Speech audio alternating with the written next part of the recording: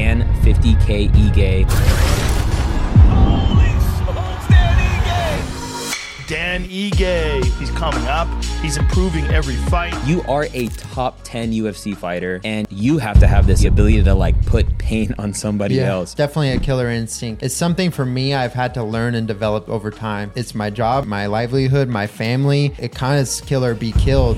The zombie, man. I've been trying to fight this guy forever. I had called out Korean Zombie, who was number 4 in the world. I took that fight and lost the decision. I took that really hard and took it very personal. I personally can't imagine you give your identity to a sport, and because you do that, depending on the outcome of these fights, you can't help but find your identity in your losses. When I started separating my identity again from winning and losing, that's when I just realized I was like, okay, other than becoming a champion, I see what the bigger picture is.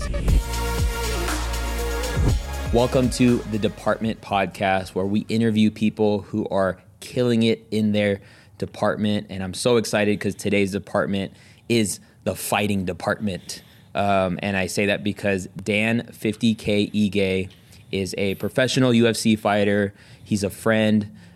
He's a brother in Christ. And I'm just excited to talk about the journey to become a professional fighter, but all that entails with it being a follower of Jesus, a family man, and even a leader in God's house as he leads a small group. And I'm just excited. Welcome to the show. Yeah, thanks so much, Omar. It means a lot. I'm stoked to be here talking to you.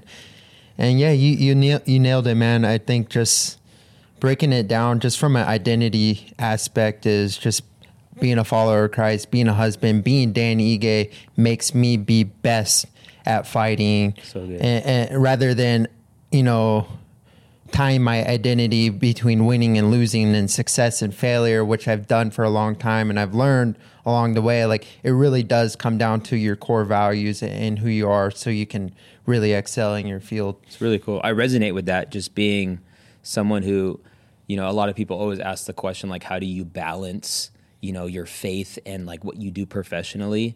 And I always say it's usually not a balance, more like a rhythm. Yeah. Because like right now you are in training mode. This podcast will release the week of your fight, which you'll be fighting. Who are you fighting? I'm fighting Bryce Mitchell, co-main event September 23rd. Let's go. UFC fight number. I don't know. I don't know. One of those nights. I know. But you are a top 10 UFC fighter. Yeah. And when you say that, like what goes through my head is like, bro, to be top 10 in a level of anything is huge. And I guess the question I wanted to start off with is, how do you become a top 10 UFC fighter? Yeah, thank you. And it's a cool accomplishment and something that I keep myself very grounded and humble. My wife, anytime I have like a conversation with someone that doesn't know who I am, I'm very humble. I never say I'm a UFC fighter. I don't go out of my way. And my wife's always the one like, he's top 10 in the UFC, top 10 in the world. So it just started with a dream and work ethic and discipline and just chipping away every single day, going through the trenches, going through the peaks and valleys of life. And, I still have a lot of work to do, but it is amazing to look back and see how far I've come along this journey and top 10 in the world, in my given sport. At the pinnacle of the sport, the UFC is like pretty amazing and it's cool to look back on, but I still have more to do. Yeah, and something I find is like oftentimes our lives are made from moments, right? And that's what I want to kind of get to in this conversation are like, what were some of those key moments? So like you said, it was always a dream, but like what was the moment like where you felt like, okay, I'm going to give my life to fighting? Yeah, I think for me, so just giving my background a little bit, I grew up in Hawaii. And going to school every day, I always felt like I was going to get in a fight just because I was a quiet kid. And, I got picked on a little bit because I was a quiet kid. And, I always wanted to stand up and defend myself, but I didn't have any training. I didn't know how to fight really. So I started training, and that just kind of became something I fell in love with. I loved the process of just showing up every day and training. And then I wrestled in high school, and I wasn't very good because, I started in 11th grade and I started out actually doing jiu-jitsu, and in jiu-jitsu, it's okay to be on your back, and in wrestling, that's the last place you want to be. So I was always getting pinned in high school, and eventually went up going on. I wrestled my senior year, got 6 in states, wrestled 2 years in college in Iowa, Wartburg College, or D3 school in Iowa. And from there, I came home for the summer. I did an amateur MMA fight. And when I finished the guy in the first round, I fought a guy named Micah Ige. We had the same last name. So it was like a battle for the names. And I was like, I can't lose to this guy. And I took him out in the first round, and it was just a different feeling when I won that fight.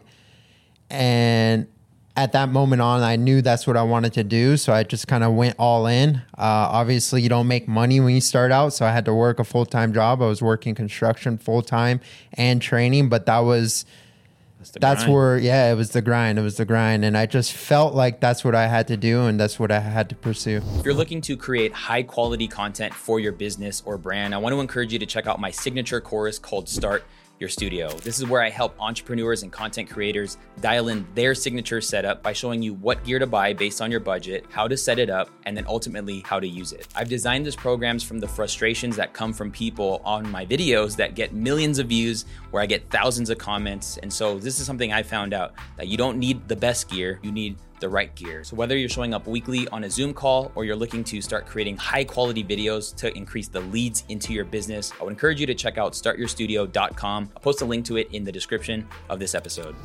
Dude, I think that's so cool, because I very similarly can relate. Like, had it not been for high school, where I chose to take broadcast journalism as my elective, and that was the first time I got my hands on cameras and editing softwares and things like that, that like how important that was, that you felt the nudge to try wrestling out. Yeah. Like it's crazy to think that like the grappling sport, where like, you know, you wear your little spandex stuff, you know, is kind of what started the interest to even see the possibility.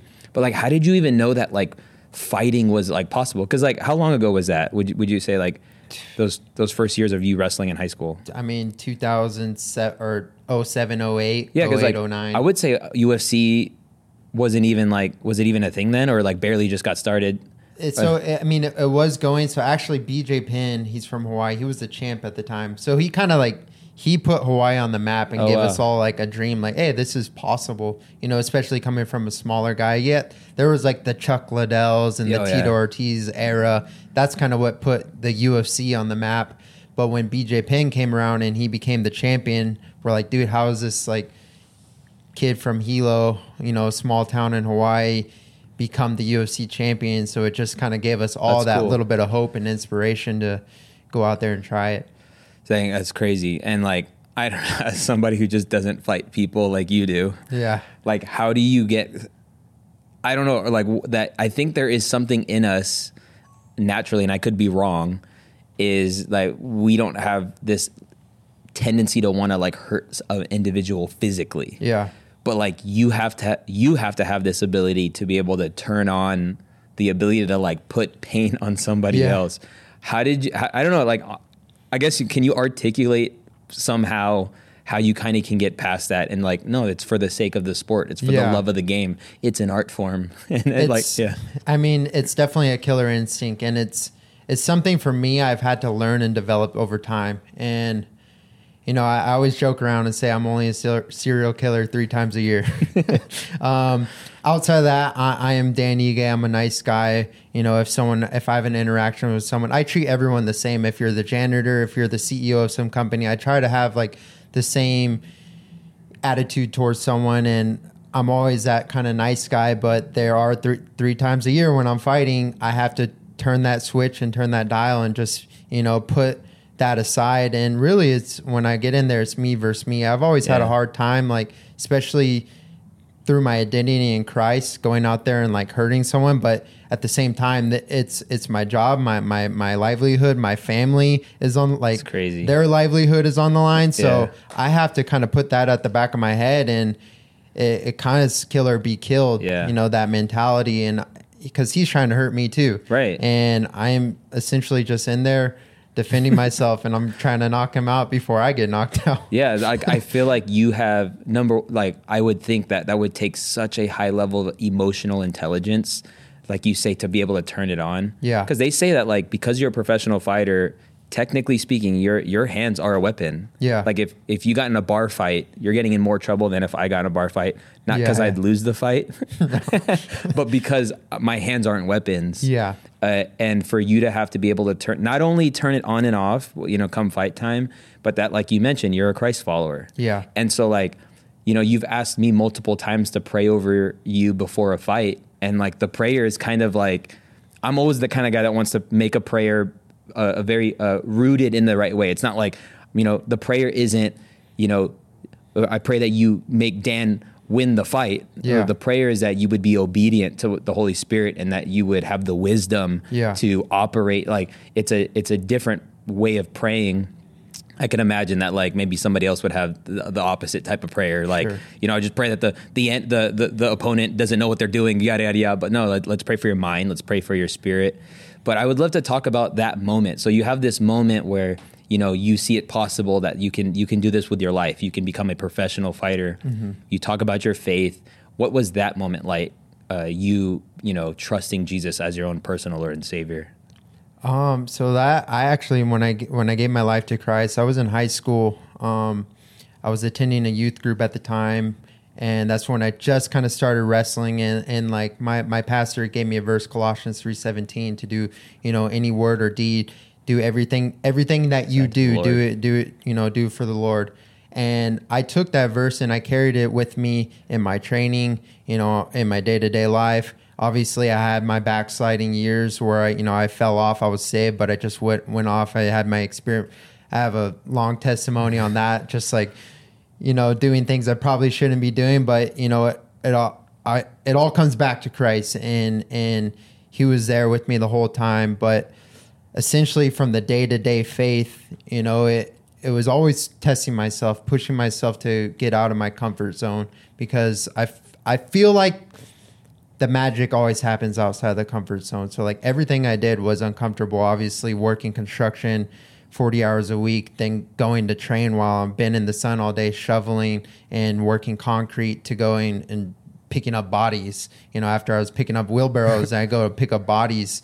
And that was hard, but it was like very callousing for my mind. But I always had that like thought, like, I know Christ suffered, so like I can suffer a little bit and just go through this process and just believe in it, because in the beginning, no one believed in me. My wife did at the time. She was my girlfriend at the time. She had a belief in me, but everyone else around me, my friends, my family, because I wasn't the most like talented guy, I just knew how to work hard. Like no one really believed in me till maybe till I made it to the UFC. Till you were in top 10. Yeah, for real.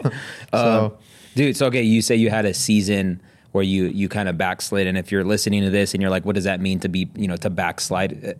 It's kind of a Christianese term to say that like at one point you made a decision and you told God you were serious.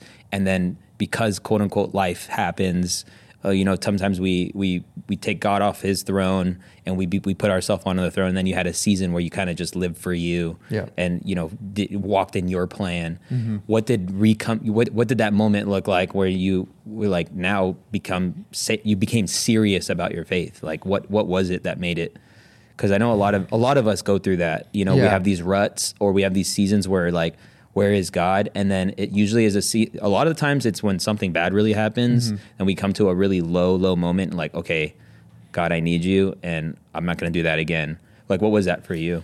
So I've had multiple seasons of going through this like backsliding. The first one was just drugs and partying and going through that whole like, I went through a phase for like 2 years where I went this whole summer, like I partied the whole summer, and I wasn't much of a drinker, but I would take, party drugs and just do the thing, that I thought I wasn't hurting anyone, but I was having fun. And then I realized I was like, kid, this isn't probably good for like, training and everything. Then I went all in on the training, but then it becomes prideful. So I'm like, I'm going through the hard work. Like this is all me. I'm getting strength from me, not from the Lord. And then I went through another season where I was working this crazy job, as a fight manager. This is when we first moved to Vegas, my wife and I. And he was very manipulative, but I worked so much for him. I put him first priority over my wife, over my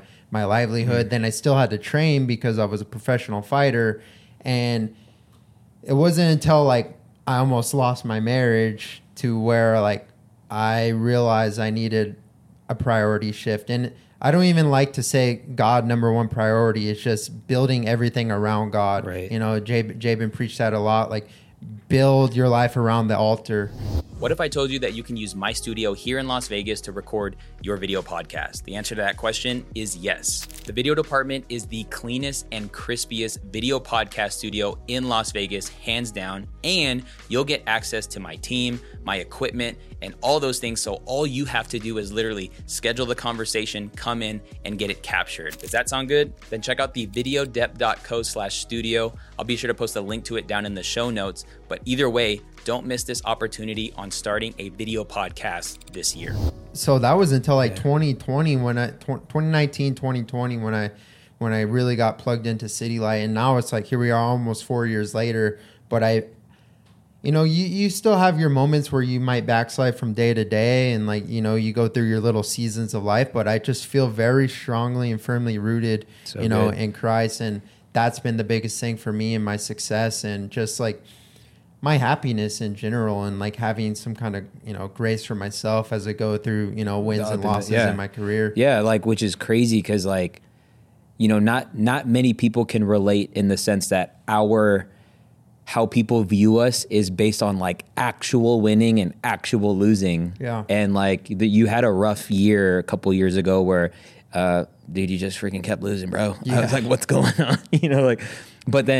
But then not to find your identity in your losses. Mm-hmm. Like I personally can't imagine a professional athlete, you give your identity to a sport. And because you do that, depending on the outcome of these games and these fights or whatever, that like you can't help but be so up and down. Yeah.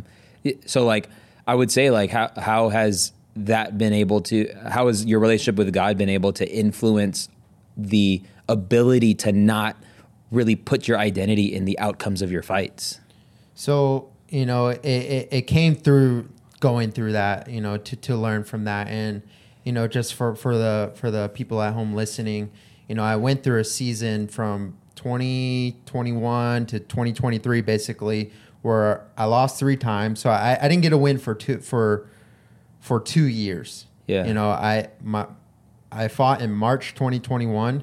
I got a knockout of the night, $50K bonus. Like, life was good. Which, by the way, just to break it down, like if you have the fight of the night, literally from UFC, you as the fighter get a bonus of $50,000. Yep. Cool. So, and we'll get into some of the money stuff, which I'm excited to. Yeah. So had a great performance, $50,000 knockout of the night. And that's why they call you 50K. Yeah. Because how many times have you gotten kind of that?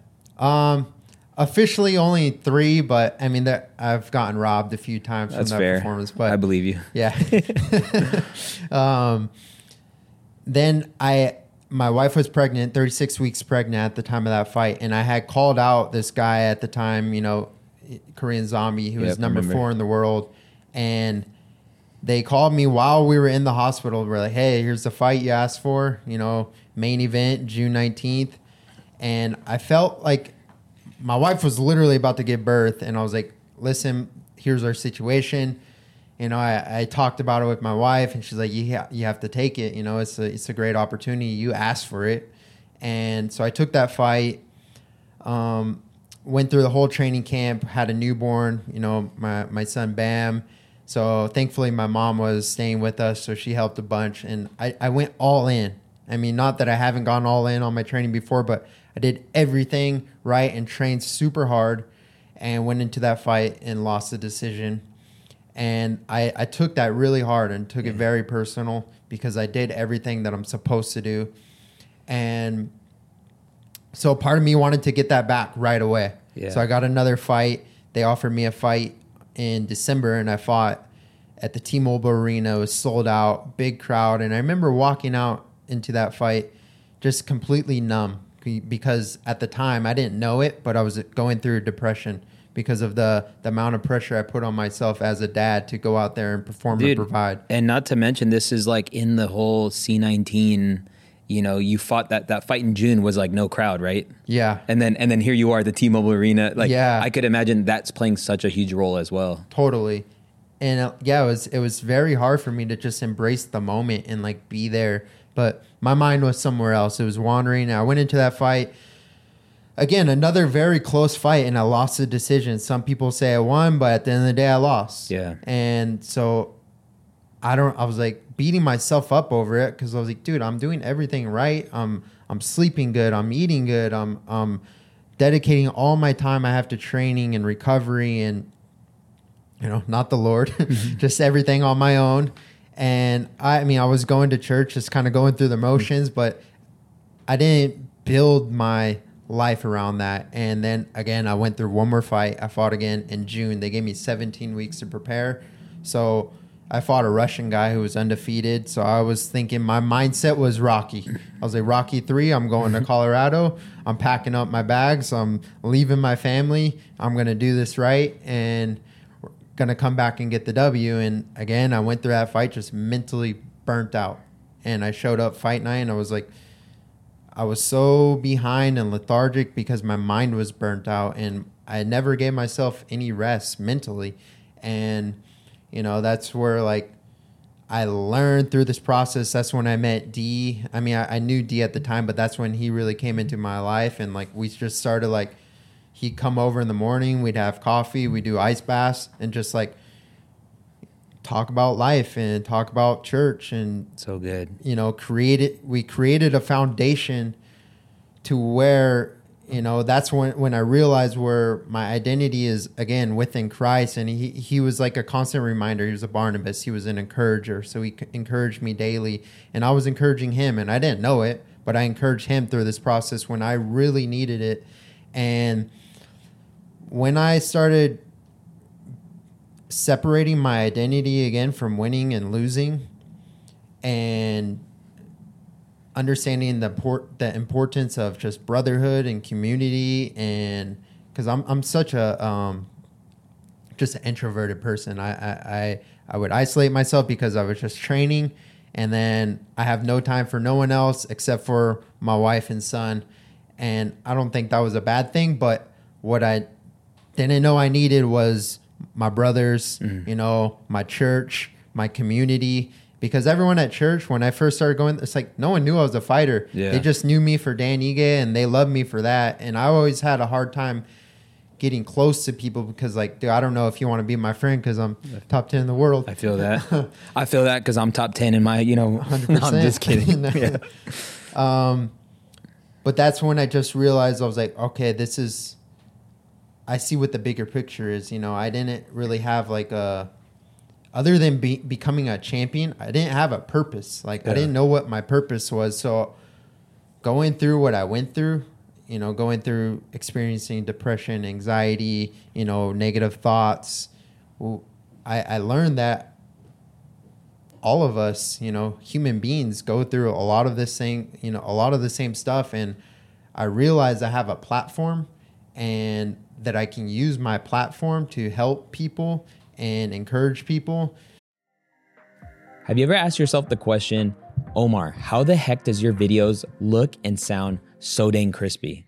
It's literally the number one question I get asked, whether it's privately in the DMs or people commenting on my videos on Instagram or even on YouTube. The reality is, I believe the quality of videos that I've been able to produce has been the recipe to my success online. And I want to give you access to my live document where I've listed out everything I use, both for the podcasts I create, to the YouTube videos I make, as well as to what I use for my smartphone to make it look and sound amazing. The reason I put it on a live doc is because I keep this document updated in real time with everything that I'm using. So just head over to thevideodept.co/crispy or just click the link down in the show notes. Let's get back to the conversation.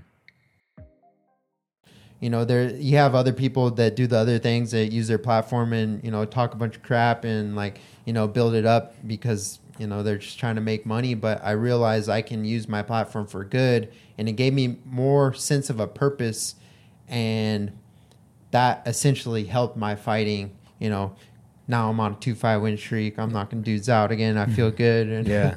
But that's the game, man. It's up and down, and I know, it's you gotta wild. just kind of be good with it, Dude, and it's been crazy, like seeing you journey through it, you know, like just because you train for a season and you have these like really high highs a few times a year, and then stewarding the emotional turmoil in all that could be so taxing for an individual. But I think, yes, I want to encourage you, like you do it so well in the sense of how you use your platform to give God glory, how you use your platform to show what it's like to be a faithful husband, a loving father, and then also a leader. You know, you lead a small group at our church, and it's cool that like you say, man, I've just, you know, at a moment you felt worried because like, I don't know if people want to just be my friend because I'm a UFC fighter, but like you've put yourself in a position to be used in a way that like maybe there would be a person that's like, hey, he's leading a small group,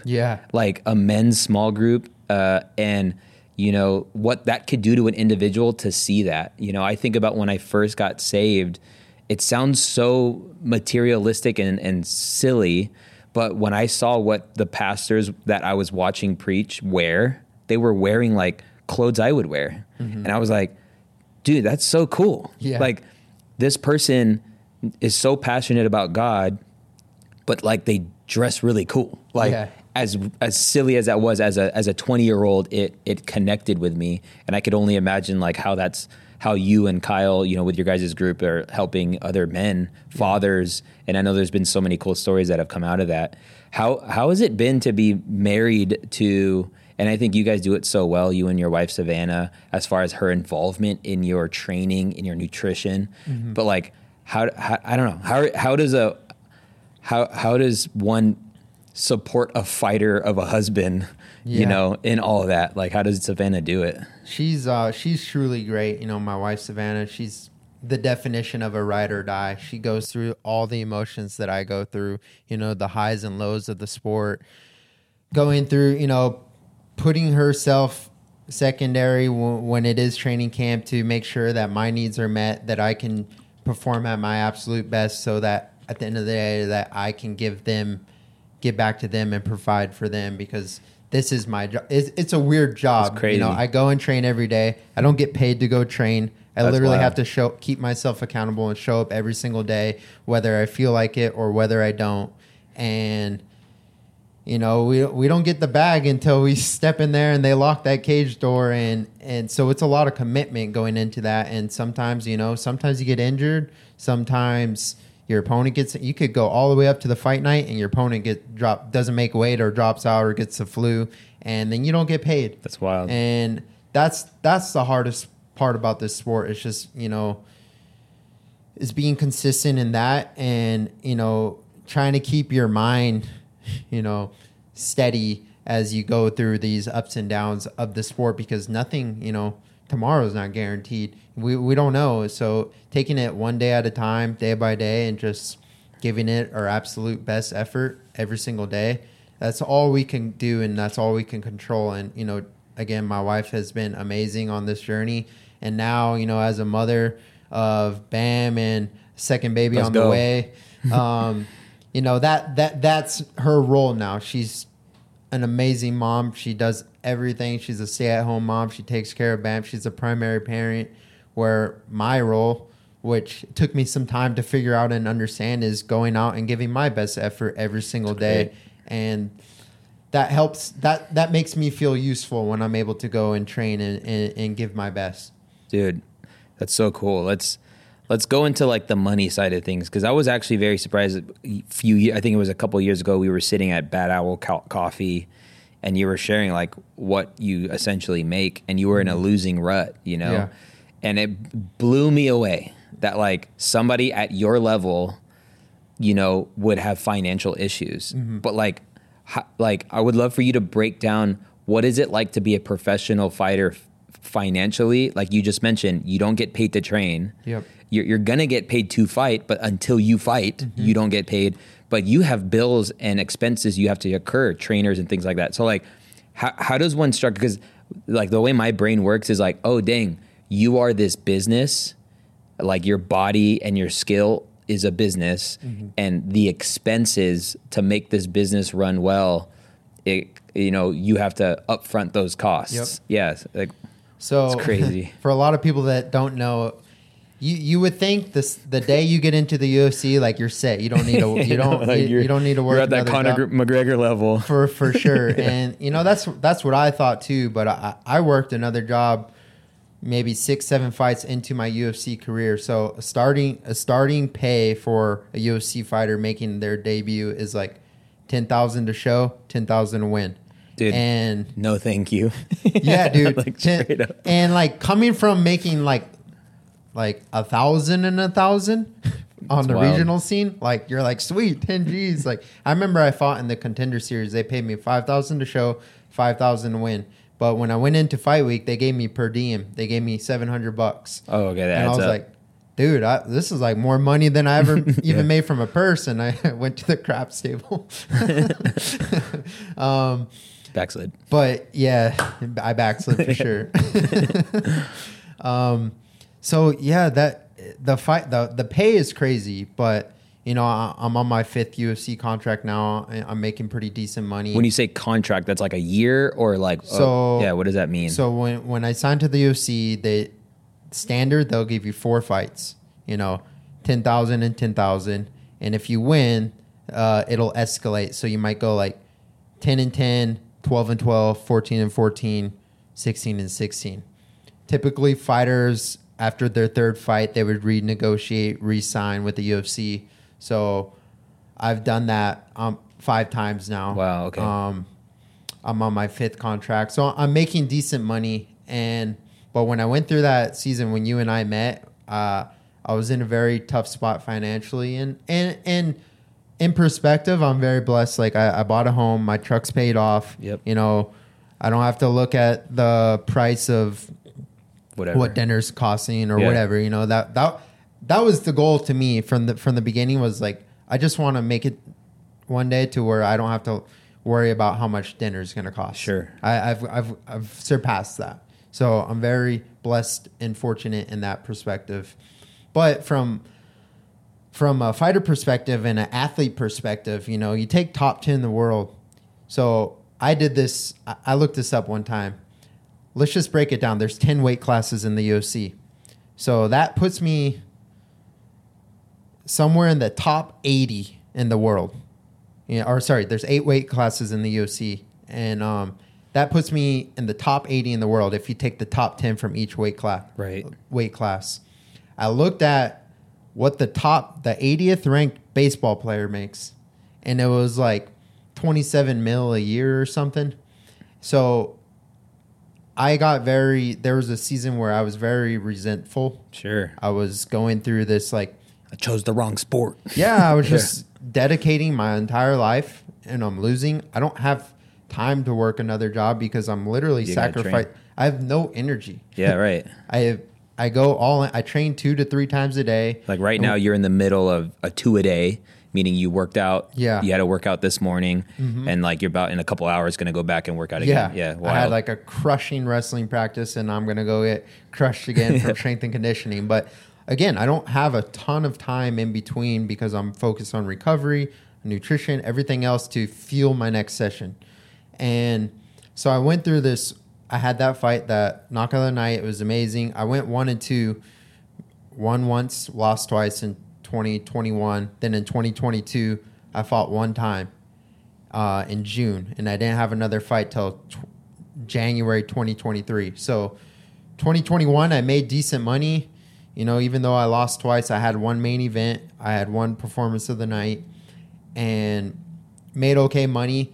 So I had to pay decent money in taxes for 2021, but going into because you're a contractor. Yeah. Everything I get 1099, so it's on me. It's crazy because so that means you're responsible for your health insurance. You're responsible if like you break something. There's things that there's like we could take like training claims, like injury claims, pay a deductible, and the UFC will cover it, and then we're covered from the fight. Anything that happens into the fight, but that's why a lot of people will go into fights injured because they want to use the insurance to claim injury. That's wild. That's a whole nother topic. Yeah. But yeah, and then again, let's go back to the starting pay, 10 and 10. Right.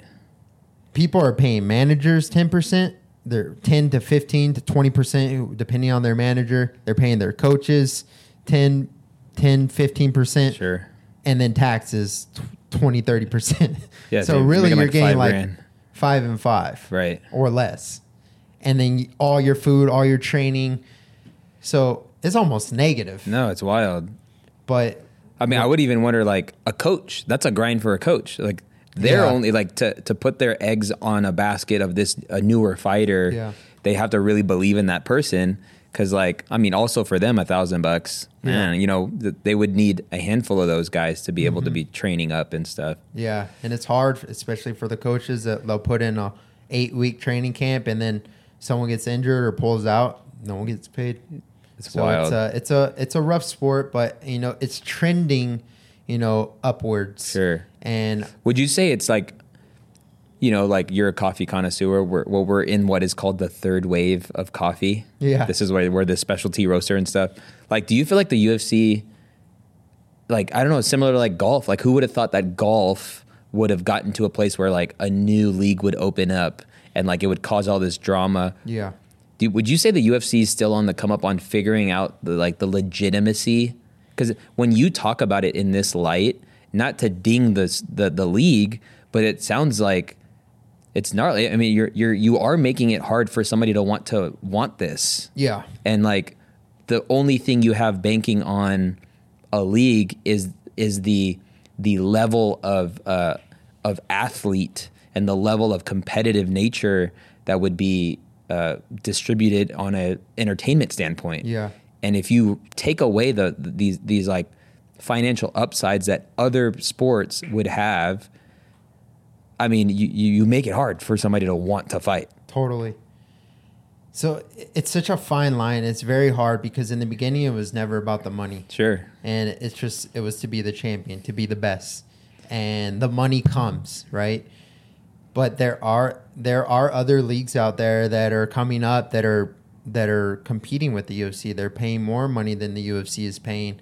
But the battle is, it's like, do you want to be a UFC fighter or do you want to be this other league that literally no one knows? If you just, you know, ain't your general person that I'm talking, you know, maybe the people that are listening to this right now, it's like, ask them to name 3 MMA promotions. Like maybe they'll just name the UFC. Right. No, like, do you train UFC? Do you do like MMA? Like that's literally all they know. And so it's like, do I want to make more money? Like, is this about the money? And when it's about the money, the passion could, you know, 100. fizzle away. And that's a dangerous, you know, field to play. So like now I'm doing well. Like I'm making 6 figures plus a fight.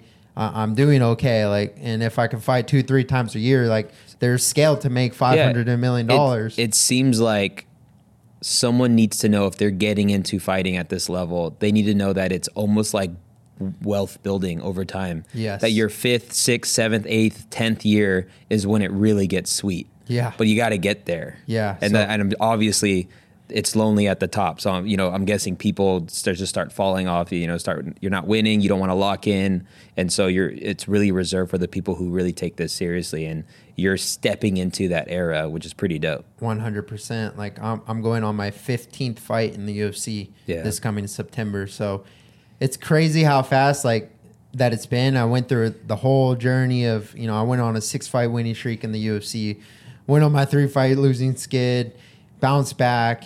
But it's at the end of the day, it is about the journey and the process. Like these moments, these, you know, getting your hand raised in front of 15,000 fans, like that's amazing. But it's the day-to-day process that we have to look back on and be like, that was the best part, is showing up every single day, getting to see my brothers, training hard, and putting in that work. Because I may never reach the belt, but I always have something to strive for. Yeah. And it is about showing up every single day and just giving it your best. And I believe good things will come from that. Dude, I think it's really cool that like your son and future, do you guys know what you're having?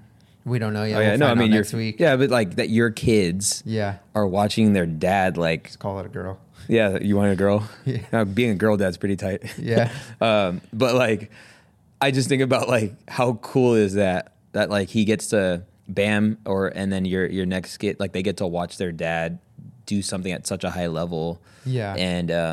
And I just think that's really fun. And I bet you like I could only imagine, not that I bet you, but like that the relief part of it is so rewarding.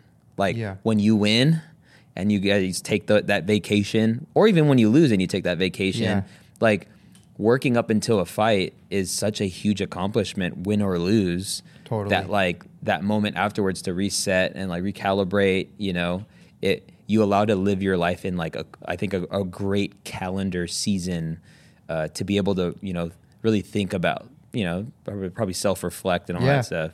Totally. And that's been you actually help instill that and like make it almost mandatory, like have a vacation planned after my fight, which I would never do, because whenever I get a fight date, it was almost impossible for me to plan anything past that date, because in my mind, like I go to a different place. I'm literally prepared to die, and I'll tell my wife, like, I don't want to plan it. What if I die? Like that's how I think in my brain. And then after that, I just started pre-planning vacations just to have something set out to like, hey, win or lose, we're gonna go unplug. We're gonna go to Hawaii. We're gonna go to Mexico, do whatever, and just like chill for a week, and then we could get back to it. But it is very satisfying. And win or lose, one thing that I know is like I'll go home, win or lose, my family still loves me. My wife still loves me. Bam treats me the same. He doesn't, think I'm a loser because I lost. Like he'll still run up, give me a hug, punch me in my black eye. And that's life, man. That's what it's all about. It's just going out there and being a good example for my son and my future kids, and just trying to set them up with something, set up a foundation so that, they could be successful in their lives. So good. Dude, it's funny because like there have literally been multiple times where like the day after a fight you show up to church and you're like wearing like black glasses, like trying to lay low.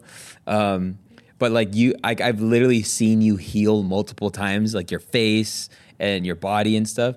Like, I don't know, just to kind of like tap into nutrition and health. Like I'm in a season, I'm 32 now, and I'm trying to take my health more serious. And I know you're like Savannah, your wife, has helped a lot. Yeah. Counting calories and like, just being cognizant of what it is you're eating and moving your body. But like, how would you, if somebody is, because I would imagine there's a lot of people I think everybody's thinking about this, like your health. Yeah. And like, that's such a priority for you. Because if you're not A1 physically, mentally, spiritually, that like you could literally cost yourself a fight just if you're not at that level. So how would you encourage people to go about taking it serious on a practical level? Yeah, I mean, so our mind, body, and health is all we have, our mind, body, and spirit, should I say. I take my nutrition and just the way I approach my life, because we have one body, God gave us one body, and it's our responsibility to take care of it. And it's such a,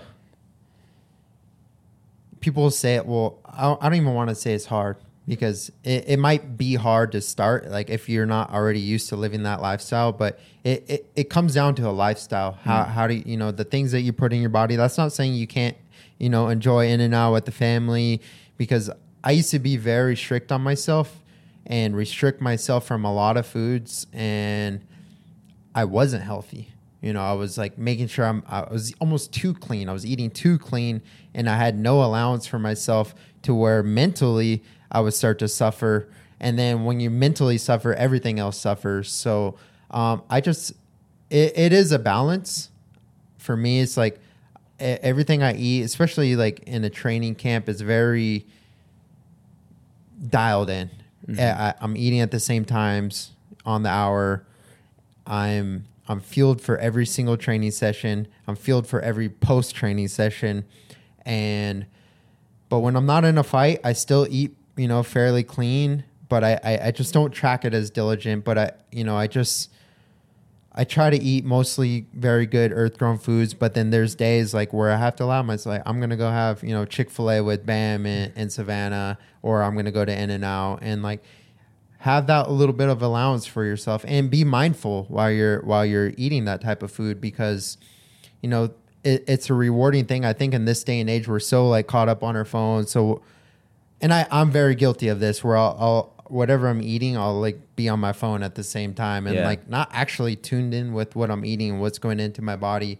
So things I've done to help me is just be very in tune with the moment, and it helps you be present too, which will carry on to other aspects of life. But be present in the moment of actually enjoying the food that you're intaking, and be present with your family while doing so. So that's something like we'll do like a family dinner with Bam, Savannah, and I will all eat the same thing. And it's like generally healthy. We'll have like our carbs or some type of veggies, some type of protein, but we're all eating the same thing together as a family. Really cool. And that's been like awesome just really for cool. like mental health, physical health, spiritual health, like bonding with your family. And I think that's like the foundation of anything whatever you guys do at home. You know, you don't have to be a UFC fighter, but just a person. If you're a person, you know, take your health serious. And I love how you say that, because I mean, I've heard this kind of said before by a preacher that like time with your family is time with Jesus, you know? And I like how you say be intentional about what you're putting in your body. I think most times when I have those seasons where I'm not thinking about my health as a priority, that I'm not thinking with what I'm putting in our bodies, which is so crazy that we actually get there as general consumers and, you know, you could say Americans, that we just are on the go, go, that like we're not even taking a moment to realize like I'm putting this in my body. Yeah. You know, like you look at the back of the label, it's like 21 grams of sugar. Like that's I put 19 grams of coffee like in this same drink. There's 21 grams. Like that's crazy. It's wild. But that's really cool. I love that how you guys eat together, eat the same thing, and being present with what it is you're eating would even help with being more conscious about what it is you're eating. Okay, so you're about to go into this fight. You're in the transition mode of becoming like Dan the Killer, you know? Yeah. And I want to talk like you probably in some sense have a mastering ability to master your beliefs. Because I would imagine, like, have you ever gone in the ring and thought you were going to lose? No. Okay, so then I would want to ask, like, how do you have a winning mentality? Like, because I could only imagine you have to believe that you're probably the greatest in the world. Like if you're going to be fighting all different types of people, like how have you been able to take like, you know, control of your beliefs? Yeah. So actually, you know, I want to take that back. I have had doubts. I have insecurities. You know, that's why I work so hard and do the things that I do, because of building your belief. Yeah. Yeah. But when I'm actually walking to the cage, that's out of my mind. I'm not thinking I'm not thinking about losing. I'm not even really thinking about winning. You know, at the time it was all about win.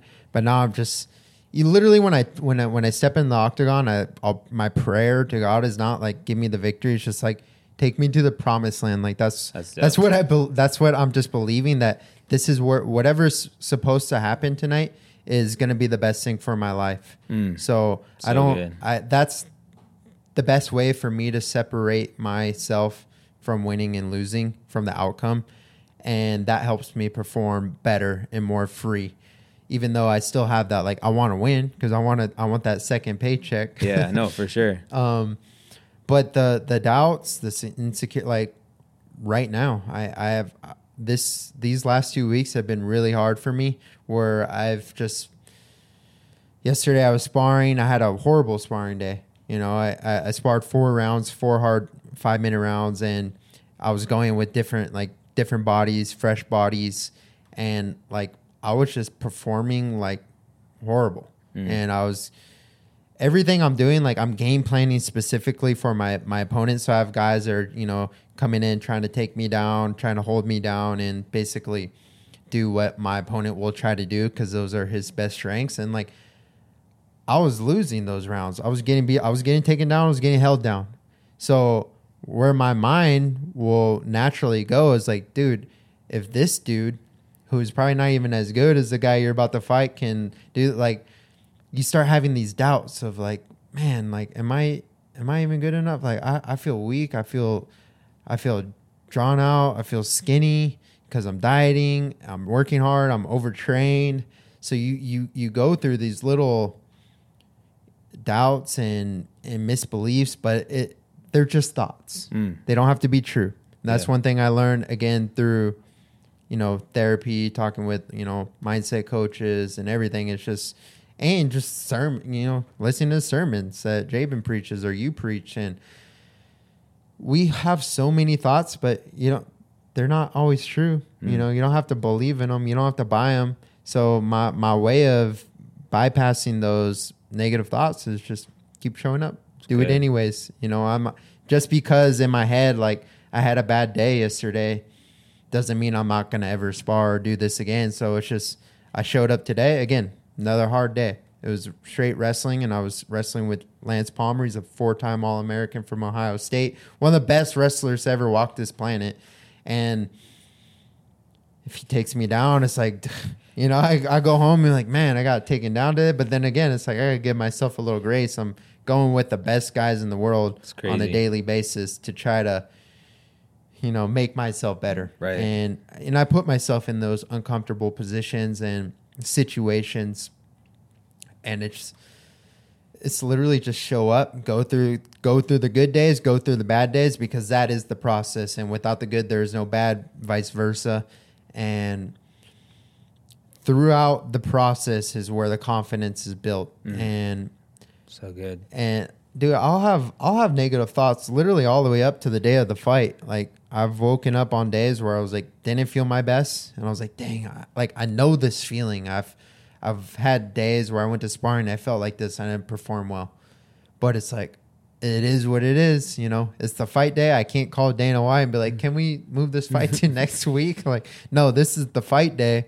So that's when you just have to put everything aside, trust in the process, trusting, that everything you did preparing to this fight is going to, your body is ready. Your body knows what to do. He knows how to work hard for 15 minutes because that's how long a fight is. And you just kind of have to shut those thoughts out. You'll have them, but don't try to don't grab onto them, and don't buy into them, because it is just a thought at the end of the day, and you got to show up. That's really good. I know the Bible says, take every thought captive and make it obedient. Yes. And I remember I was getting a haircut by D, and usually you hear that scripture preached, and it's like, take every bad thought captive. But like, no, it's the good thoughts too. Yes. It's average thoughts. Take every thought captive, that like we have control of our thoughts. And like, we started off the conversation talking about how emotionally intelligent you have to be to not allow yourself to be, moved by your emotions or moved by your bad thinking or even average thinking or whatever, just you say like stick in the process. That's really good. I think that's so helpful, like as far as anyone like doing life, like we're all doing life in some capacity. And I think in a paralleled way, we all have these fights that we go through in life, and how we approach them, what we're doing in the process to prepare ourselves when that moment comes is so important. It's about the process. For sure. And I think another good thing is like keeping it playful, because again, something I've learned along the way is like, I take everything I do super serious, and almost too serious to where it's not even fun anymore. I'm like, why am I like this? I'll beat myself up because I am so serious about it. So over time I've developed, you can call it a strength of just like keeping it fun, keeping it playful all the way up to the actual moment when you have to lock in, dial everything in. And I think that helps you actually flip the switch when it actually matters, because again, mental energy, like it's hard to stay focused. It's hard to stay focused for a minute.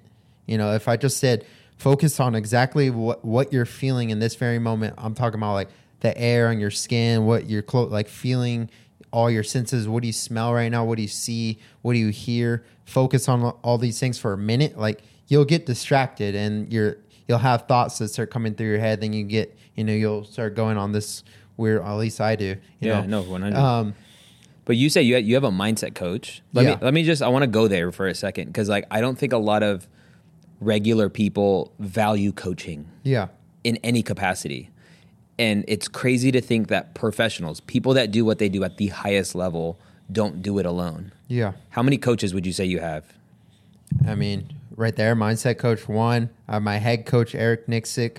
2, I have my boxing coach, Jimmy Gifford. 3, I have a wrestling coach, Chase Pammy. 4, I have, there's a bunch of coaches at the gym, but those are like my core. Then I have my brother-in-law, Skylar Close, who I bring out for fights, and he's just kind of like my comfort. He's there for me, helps me with little things. So it's a whole team. I have my wife. Yep. I have a nutritionist. Why do you think people don't value coaching? I don't know. I think people are, cheap. Generally speaking. Yeah. Okay. Yeah. Maybe they don't want to make the investment, but it's an investment in yourself. And then what's crazy is like when you invest in coaching, you're usually investing in somebody who's really good at what they do. Yes. So they're actually going to help you get further faster. Yes, and it takes away like a lot of the thinking and the stress that you would typically go through if you try to do it all on your own. But yeah, coaching is huge, and that if you asked me 3-4 years ago, to go see a therapist or do mindset coaching, like I would be like, that's for the mentally weak. But like, why would I do every single art and aspect of training, but not train my brain?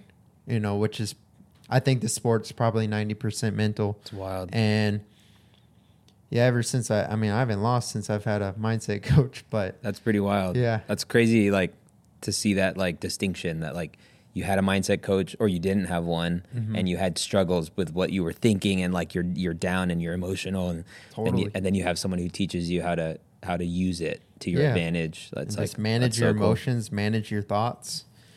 And What has been one of like the coolest thing your mindset coach has told you? So he uses this reference called grab your balloon, and grabbing your balloon is basically means become present. So if I'm standing right here, imagine I have a balloon, I'm holding it.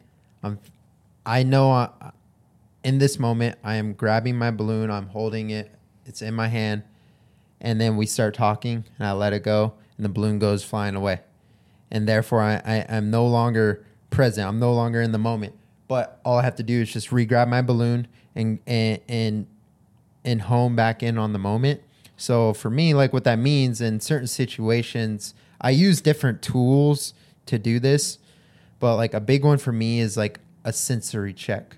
So I'll just use one example, like walking out to the fight, or like right when I walk in the cage and we're about to fight. What I used to do was like the old Mike Tyson thing, like I'm gonna keep looking at him, and if he looks away, like I got him. Like it's stupid, but that's what I tried to be Mike Tyson. I'm not Mike Tyson. I'm Danny Gay. What I've learned that helps me in the moment is taking a second to just ground myself. So what I'll do is like I'll feel my feet on the canvas. That's one sense right there. I'll feel my feet on the canvas. I'll smell my gloves. That's 2 senses. So wow. I smell the leather of my gloves. I feel my feet on the canvas. And then number 3, I'll take a look and I'll just make a connection with one random person. If they're in the crowd or I see Dana White or whatever, I don't put any thought behind it. I just make that connection. And right there, I just did 3 senses to essentially what that helped me do was I'm here right now. I'm in the moment. I'm grabbing my balloon. I'm present.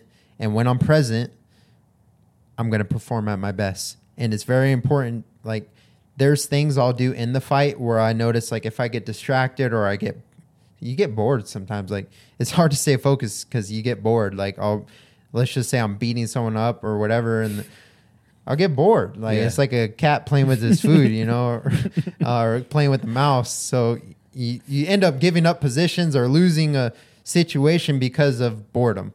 So I have to do things in the fight I call it a mental reset. Like a re-engage. Yeah. So whatever that might be, like back in wrestling would be like pull the singlet down or rub your hands or just do something or rub my nose. And that's just, again, a mental reminder to grab my balloon again and get back in the moment. And that's been the biggest thing. And that's helped me in life. It's helped me be present with my son.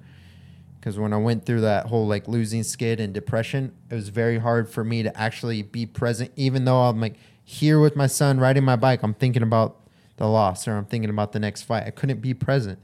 And that's been a huge thing for me. It's just being able to grab my balloon and be present in my day-to-day life with my friends, with you right now, with my family, with my son. And that's so cool. Grab the balloon. Yep. Okay, this is, as we wrap, this is so off topic. Like, it's not off topic because you're a fighter, but like fighters' ears. Yeah. Why does that happen? It's a birth effect, man. What? It's my birth effect, dude. Is that what? No, no. Like when? No, it's because that's crazy. It's like I'm going to start fighting, and babe, by the way, my ears are gonna look like this. Yeah. So I mean, yeah. No, so, I know. Yeah, it's called. So for the viewers at home, just go Google right now, cauliflower ear, or just type in my name, Danny Gay, and yeah, you'll see it. It just comes, man. But your ears can't heal. No. So you could do everything you can to prevent it. You could wear headgear. Mine actually happened before I started fighting. It happened in wrestling. And what I did was I took someone down with a double leg, meaning I grabbed someone's two legs, picked them up off the ground, slammed them on the mat, and my ear hit their hip bone. And just that contact, my ear swelled up immediately with blood and pus and whatever. I drained it because that's what you do when it's fresh. You drain it with a syringe and it just fills back up. Wow. And then you drain it again and it fills back up. And the only way to stop it from filling back up is literally to like put a clamp on it and don't train for weeks. But I was in the middle of wrestling season. Right. So I was like, I'm just going to have to live with this because I have to continue to train. And eventually it hardens and it turns into like cartilage, like hard dried blood. And yeah, now has it messed with your hearing at all or no? Or you wouldn't know? You wouldn't know otherwise. I find myself saying, huh, a lot, but I don't know if that's just my mind, but it's crazy how like you guys have I say you guys as in like professional fighters have a thing. And a lot of times it's that like you could be at the mall, you could be on the strip and like you see a guy's ears and you're like, oh dang, they're probably like, they fight at a high level. Like this is what they do with their life. Like it's kind of wild. Yeah. Except there are people out there. I know people that like purposely try to give themselves cauliflower ear. Like I've seen guys on like, so like, what a weak flex. I've seen guys on like Instagram, like hitting their ear with a hammer. Like, dude, social media is making people do weird things, dude. For sure. Bro, I appreciate you. Thanks for sharing the story. And, as you prepare for the fight this coming September or this week when this airs, man, I just it seems like you, and more than it seems like, you are at a different level. Like just in the way you're approaching things, like the way you think and how you even say, like, you've unlocked the reality that fighting is 90% mental. Yeah. It's such a physical sport though, but like we can lack that. And so I would even say if like you're listening or watching this and you're not a fighter and what you do is very physical, whether you are a barber, whether you do video, maybe you work at a church or, maybe you're a real estate agent, that like probably what it is you're doing is 90% mental. 100%. And so to prioritize 90%, 100%. 90%, is but to prioritize your thought game and your thinking. But dude, I appreciate you being on, and I really hope you actually do win. Heck yeah, dude. And secure the bag alert. I will. Dan Ige, the Department Podcast. Appreciate you, bro. Thank you.